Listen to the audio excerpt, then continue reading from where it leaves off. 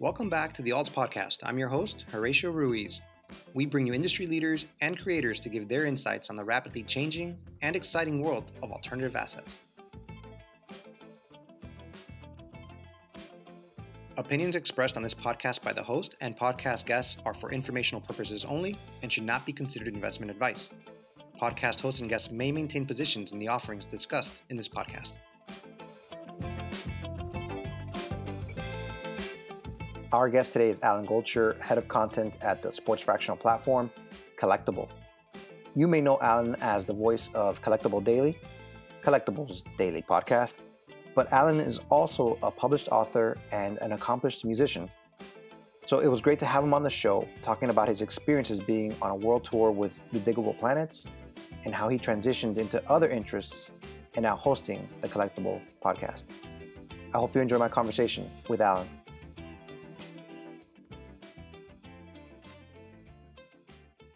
Our guest today is Alan Goldsher, Head of Content at Collectible.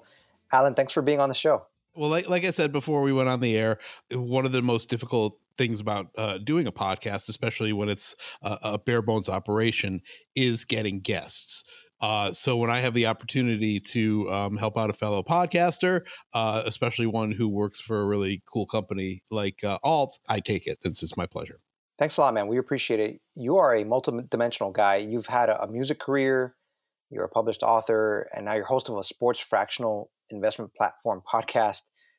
But I get the sense that music was your first passion. Can you talk about that a little bit? It was my first passion. It's funny. I have an 8-year-old daughter, and we're putting, I don't want to say pressure. It's more of a mental thing on our end. We want her to find her thing, right? The one thing to focus on, the one thing that she loves. And I actually was talking to her about this the other day. I didn't know what I wanted to do when I was 8. I was playing trumpet in the school band. I played that for like 4 years. Did not like it a bit.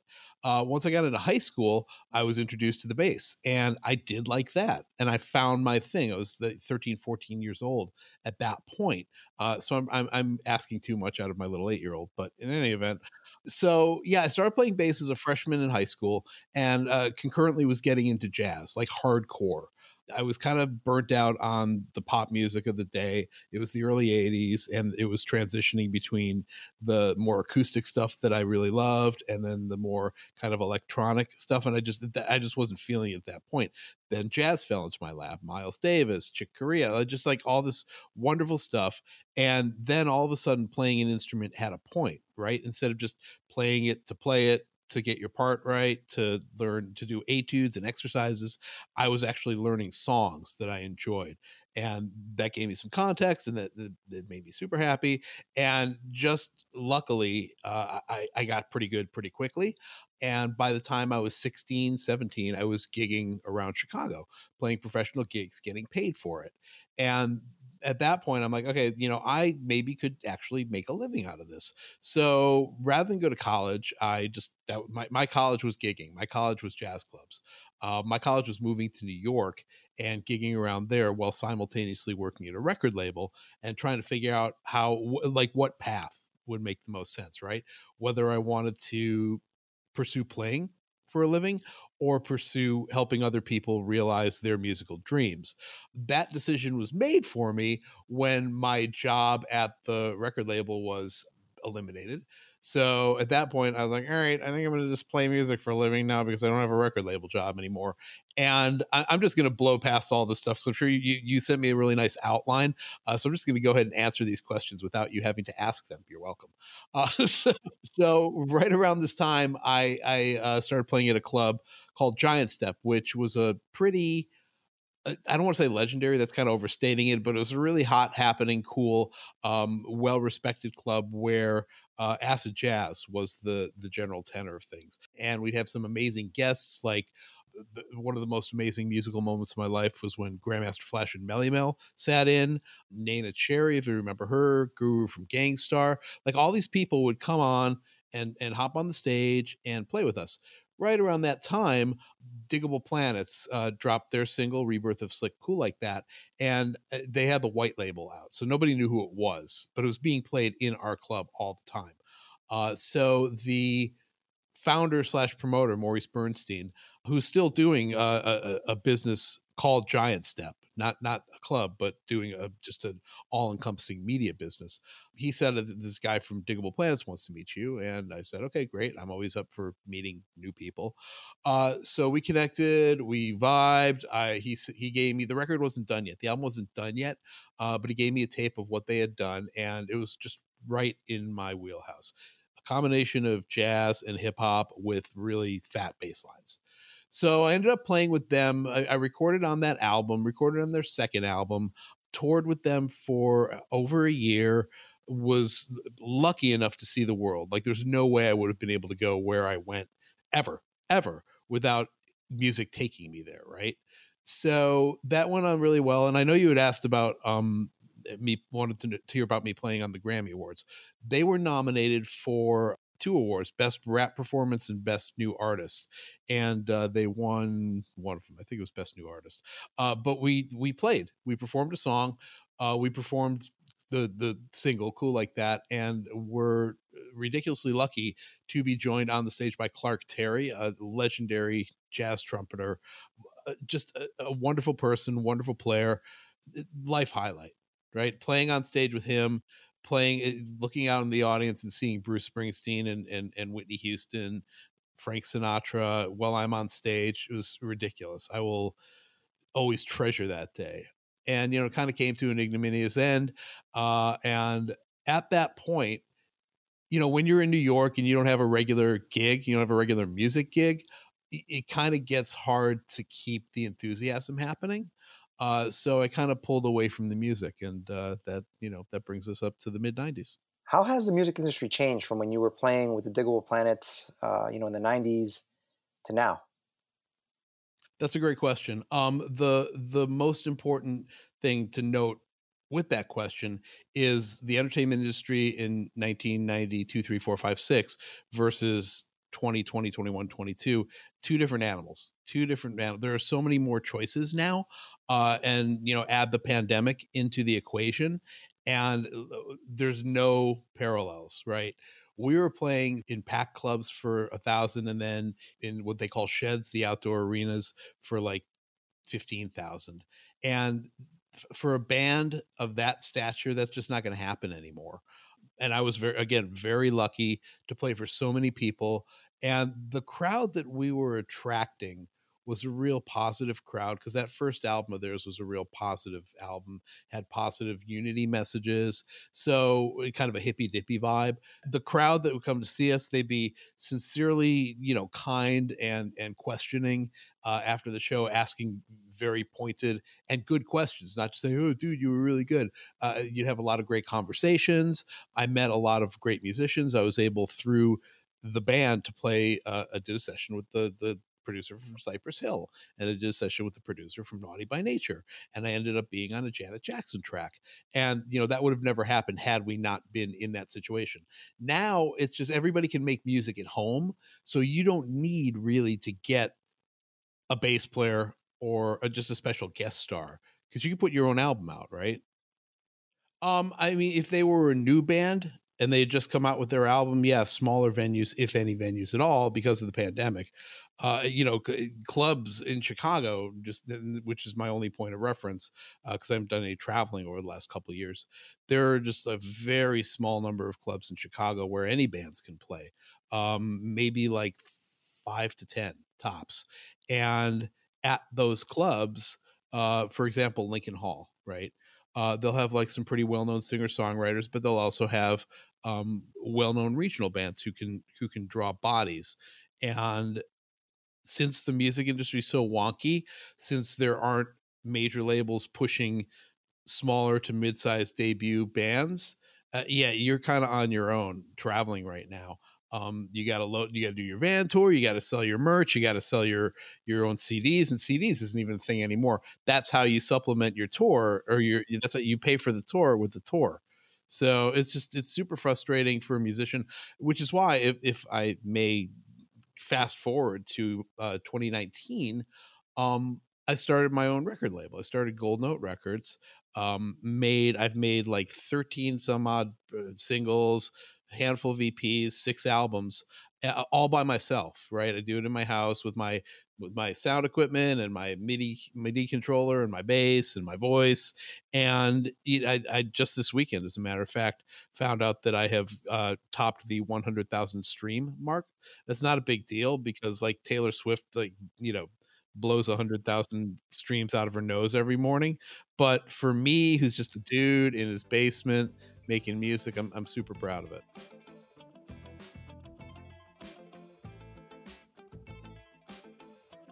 So, Alan, as you're transitioning, right, as you're going from a touring musician, the tour ends. I was kind of curious, what role did sports play in your life? I mean, is that something that you were always a sports fan and you always kind of kept up with the events? Because then you kind of seem to pivot into sports. Yeah, I have been a massive sports fan since I was a little itty bitty Alan. Always a Chicago guy, but tried to stay up on everything, the three majors, and even a little bit of hockey. When I moved to New York, I kind of lost touch with it because music just was dominating my time.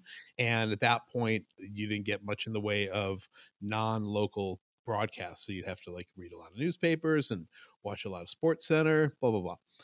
So I always did stay up with my Bears and Bulls and Cubs and White Sox. Yes, I like both Cubs and White Sox. So when I started writing for realsies, like in the late '90s, so one thing, a little piece of advice for you future writers and musicians and any creative out there, you got to put yourself out there. So I figured I want to write about sports, so I'm going to reach out to like every sports magazine I can and try and get some gigs. And I ended up getting a gig with freelance with Sport Magazine, dearly departed Sport Magazine. Wrote a bunch of articles for them. Ended up writing some stuff for ESPN, the magazine. Wrote some stuff for the early iterations of NBA.com and ChicagoBulls.com. And was it 99 or 2000, like right around there, I reached out to the Bulls and ended up getting a bunch of freelance work with their in-house publications, their game programs, and the books they send to season ticket holders. And that was kind of cool in that it taught me a lot about sports journalism, right? The writing itself was a little fluffy because it was for the team, so you couldn't really put any kind of op-ed type stuff in there. You had to write, it was all fluffy profiling, but it taught me how to, be a better interviewer with athletes, which is different than interviewing musicians, which is different than interviewing authors, etc. Fast forward to like 2005, what was it, 2017, I got a gig with FanDuel. And with FanDuel, I was writing a whole lot of articles. Then we pivoted to podcasting. Just right when Daily Fantasy was blowing up, I was doing a daily podcast for them about the NBA. It was really difficult because I wasn't as knowledgeable as I am now. The audio software was not as intuitive as it is now, but it gave me so much background in doing this, right? It taught me how to do it, how to keep up the energy each day in and day out. And it's hard. You do a weekly show, right? It's hard to do even a weekly show, let alone a daily show. And yeah, it was a challenge, but it was really fun. And the lessons I learned along the way have been so important to me moving here to Collectable.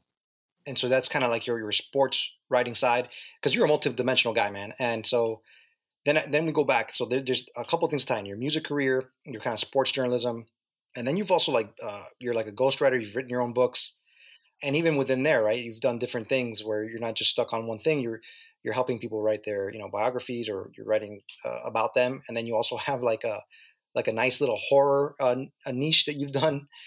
So how do you're tying all this together? Can we talk about that for a second, about like your writing and the process, and how that kind of is different or maybe similar to your preparation as a musician or as a podcast host? The only commonality between all of the writing, the podcasting, and the making music is that I just go for it. I don't have any compunctions about trying different things because that's the way you learn, is to try and make a mistake. I have no compunctions about putting myself out there. But in terms of approach, writing it's like a marathon. Podcasting is a sprint, and music's a hobby, in effect. And I don't want to dismiss it. That makes it sound a little flip, but music is fun. Music is and this is going to sound weird, it's the least challenging. It comes the easiest to me, right? podcasting is just it's not a bad grind, but it's a grind. It's a daily grind. Writing, and I haven't written any books in several years, and I don't have any real interest in doing my own books right now. It's so daunting. Writing a book is so daunting. But there was a period when that's what I did, right? So when I was working at this music marketing company, one day I decided I'm going to write a novel. So I've always been a voracious reader. It was a semi-autobiographical novel. It's really bad, but it did get published. And I had a lot of fun. It was fun doing it. It was a huge accomplishment. Seeing it in the stores and seeing it in its finished form was just so inspiring and amazing. So wrote a couple of the books, and the horror stuff you were talking about.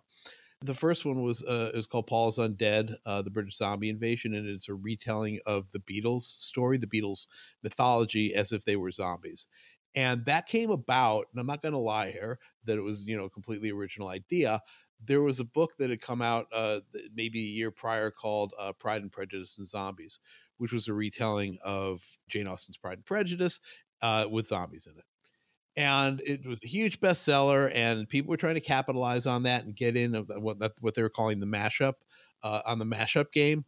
And I'm like, I got to do this. I got to get in on it. And I love the Beatles. I love music. So I wrote that, and it did pretty well. It sold, it still blows my mind that it sold like 25,000 copies, which is amazing to me. It means 25,000 people spent money on my stupid little Beatles book. But then I got contracted by St. Martin's Press, one of the major publishers, to do a couple other horror mashups. And I guess those were more parodies than mashups. One was a parody of Sound of Music, and one was a parody of the first Game of Thrones book. And a lot of fun. But then I think I just kind of hit the wall on the horror comedy stuff. Wrote some romantic comedies, and like you alluded to, did a whole bunch of different ghostwriting, worked with some musicians, some comedians. The Ghost project I'm most proud of is the one I did with George Benson, the guitarist vocalist. I'm proud of that one. This is a little how the sausage is made stuff here. George was kind of difficult to pin down, so I based the book on these interviews he did with the Smithsonian Institute, which were terrific interviews, and it's the same kind of interviews I would have gotten on my own had he had the time, but they were only 6 hours worth. And it usually needs to get like a 75 to 100,000 word book. You usually need about 20 to 40 hours of interviews. But I was able to fill in the gaps with my knowledge of music and George. And I'm super proud of that one. Super proud of that one. Yeah.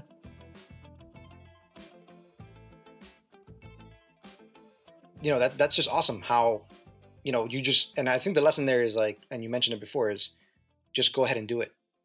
If you're curious about something, just go ahead and do it. And I think that that has a lot of carryover into anything, and specifically right now, since we're kind of talking about collectibles, right? Like if people have an interest in it, or if they want to have a desire to learn more about something, just dive in and see where it takes you. And it seems like it's taking you in a number of different places.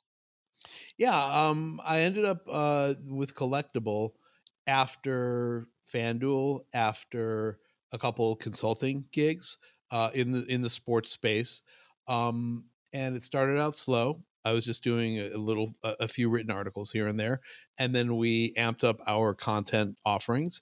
And for a while, we were doing just written, and yeah, just written. We had a whole website that I called Memorabilia Adjacent. It was writing about sports in the past and uniforms and cards, but not about like this Mickey Mantle 1952 card is the one to get. It was more just about kind of a whimsical, lighthearted look at that section of sports. We decided to pivot almost exactly a year ago to podcasts. It was in February of 2021 where we decided, all right, Alan's going to do a daily podcast. So we spent a month doing sample programs, right? I did maybe like 8-10 of them. Had to make sure I can get the cadence down to do it every day. Had to make sure that everybody in-house felt comfortable with the product. And by the time it dropped on, I think March 1st was our premiere date, we hit the ground running. If you listen to the first show, in terms of tone, it's not too far different from where we're at now. Although now it's, now it's honed, it's tighter, it's strictly interview based. There used to be kind of a news element to it, but now it's just interviews. There's no need for me to rehash the news that anybody could get anywhere else. I do miss that little jingle where it's was like, yeah, it's time for business. It's business time now. You are an old school listener. Yeah, and that was one day it wasn't there, and then it came back for maybe a few more days, and then it was gone. I was like, man, that made my day every single time. Oh, I'm glad. Thanks, man. I appreciate that.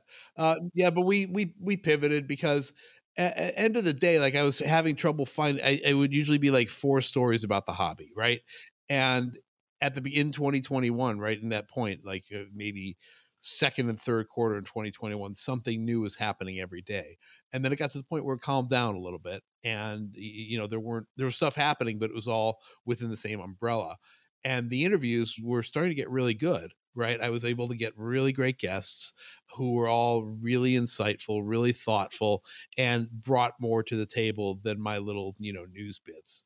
I credit the longevity to that, because if it were just me, I'm entertaining enough, but I don't think I'm entertaining enough all by my lonesome to merit people coming back day in and day out to listen. But if I have someone on there, like, today we had Darren Herman from Bain Capital, and Darren gave just this wonderful breakdown of the meeting between sports and investing. And he explained it traditional investing, and he talked about alt investing, and he talked about card investing. And, that's the kind of show that has a little evergreen quality to it. People can go back and refer to it and say, I need to learn about a little more about how this all works. And he gave us a blueprint of sorts. And stuff like that that's really cool. Tomorrow I have Joe Orlando on, who's our new president, sports, and we're going to talk about how the major league labor strife is impacting the hobby. So there's always something to talk about, and I can talk about the same thing every day of the week with 5 different people and get 5 different perspectives. And I feel like it's pretty darn listenable, despite the fact that we are talking about the same thing. Kind of one big question is, what is that grind like of having the daily show? And you talked about it before, the guests and just kind of the production and everything. But it's like you have to be up, right? You have to be up for that conversation. Yeah, absolutely. I legitimately enjoy it, right? If I didn't enjoy it, if it was just a slog to listen to people, that's a problem. But I do enjoy it. One thing that people said to me about the hobby early on is that you're really going to like a lot of the people that are involved. And I make it a point to have all of my guests. I don't vet them necessarily, but I do talk to them a little bit before they come on. And if I don't think there's a rapport, we'll bang out the episode, but I probably won't have them back again. Right. But most of my guests, I've got a pool of maybe like 20, 30 guests who I rotate in. There's some I have each and every month. The guys from Card Ladder I have on each month. Rich Miller from Sports Collectors Daily I have on each month. Mm-hmm. Slava Rubin from Vincent Alternative Investments I have on each month. Darren, the aforementioned Darren Herman I have on each month. I have some of our in-house guys on. I have Joe Orlando on twice a month, have been doing so for the last several months. And I think that's what kind of gives it a nice cadence, is that there's a genuine rapport. We have a good time, and I like to think that comes across on the air. I don't know. Tired of the sound of my own voice, so it's hard for me to listen to it. No, 100%. And I think that has a lot to do with, like you said, building that rapport and just your desire to listen to people and kind of engage in that conversation. Alan, I was gonna, I thank you for your time. I kind of want, in the interest of time here, kind of come down here and I was not going to let you go. I need to steal this from you. Mm-hmm. Can you give me your Mount Rushmore? Oh, I knew this was coming. See, I wasn't going to put that on the outline. I wanted to surprise you.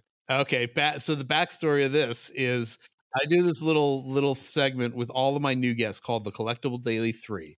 And I have 3 hobby-centric questions. And Horatio's throwing them back at me. All right, my hobby Mount Rushmore. So the way I always position this question is any era, any sport, any athlete.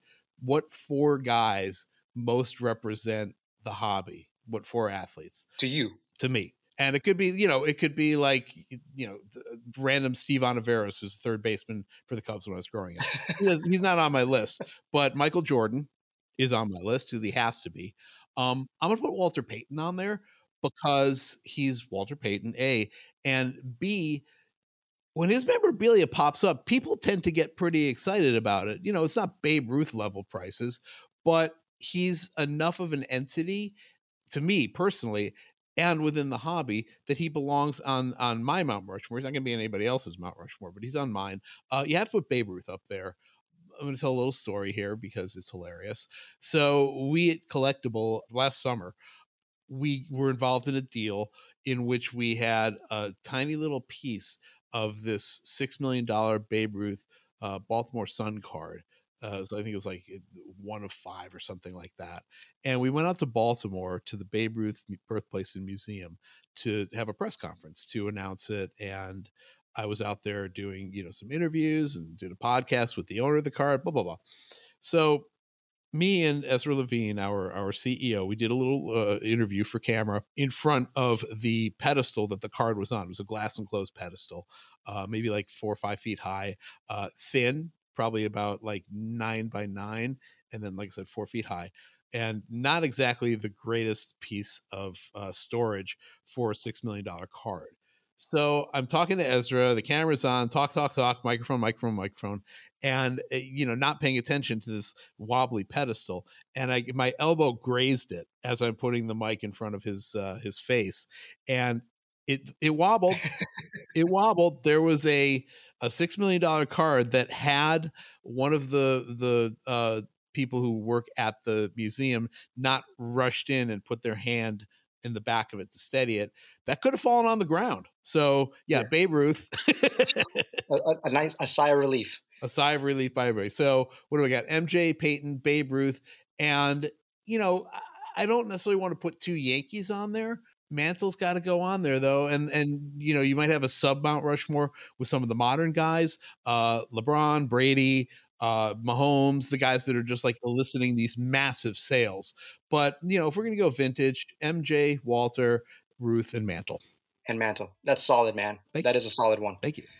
Listen, it's great listening to you every day. I really, really enjoy it. Oh, thanks, man. There's some great content you guys put out, and a real pleasure talking to you, Alan. I hope we can do this, every so often. Happy to come back and yammer. Awesome, man. It was so good talking to Alan. He's an uplifting dude, and it was great to catch his Mount Rushmore of athletes. You can catch Alan on the Collectible Daily, his website, alangoldsher.com, or catch his latest release on your preferred music streaming platform, live at the Lakeview Lounge.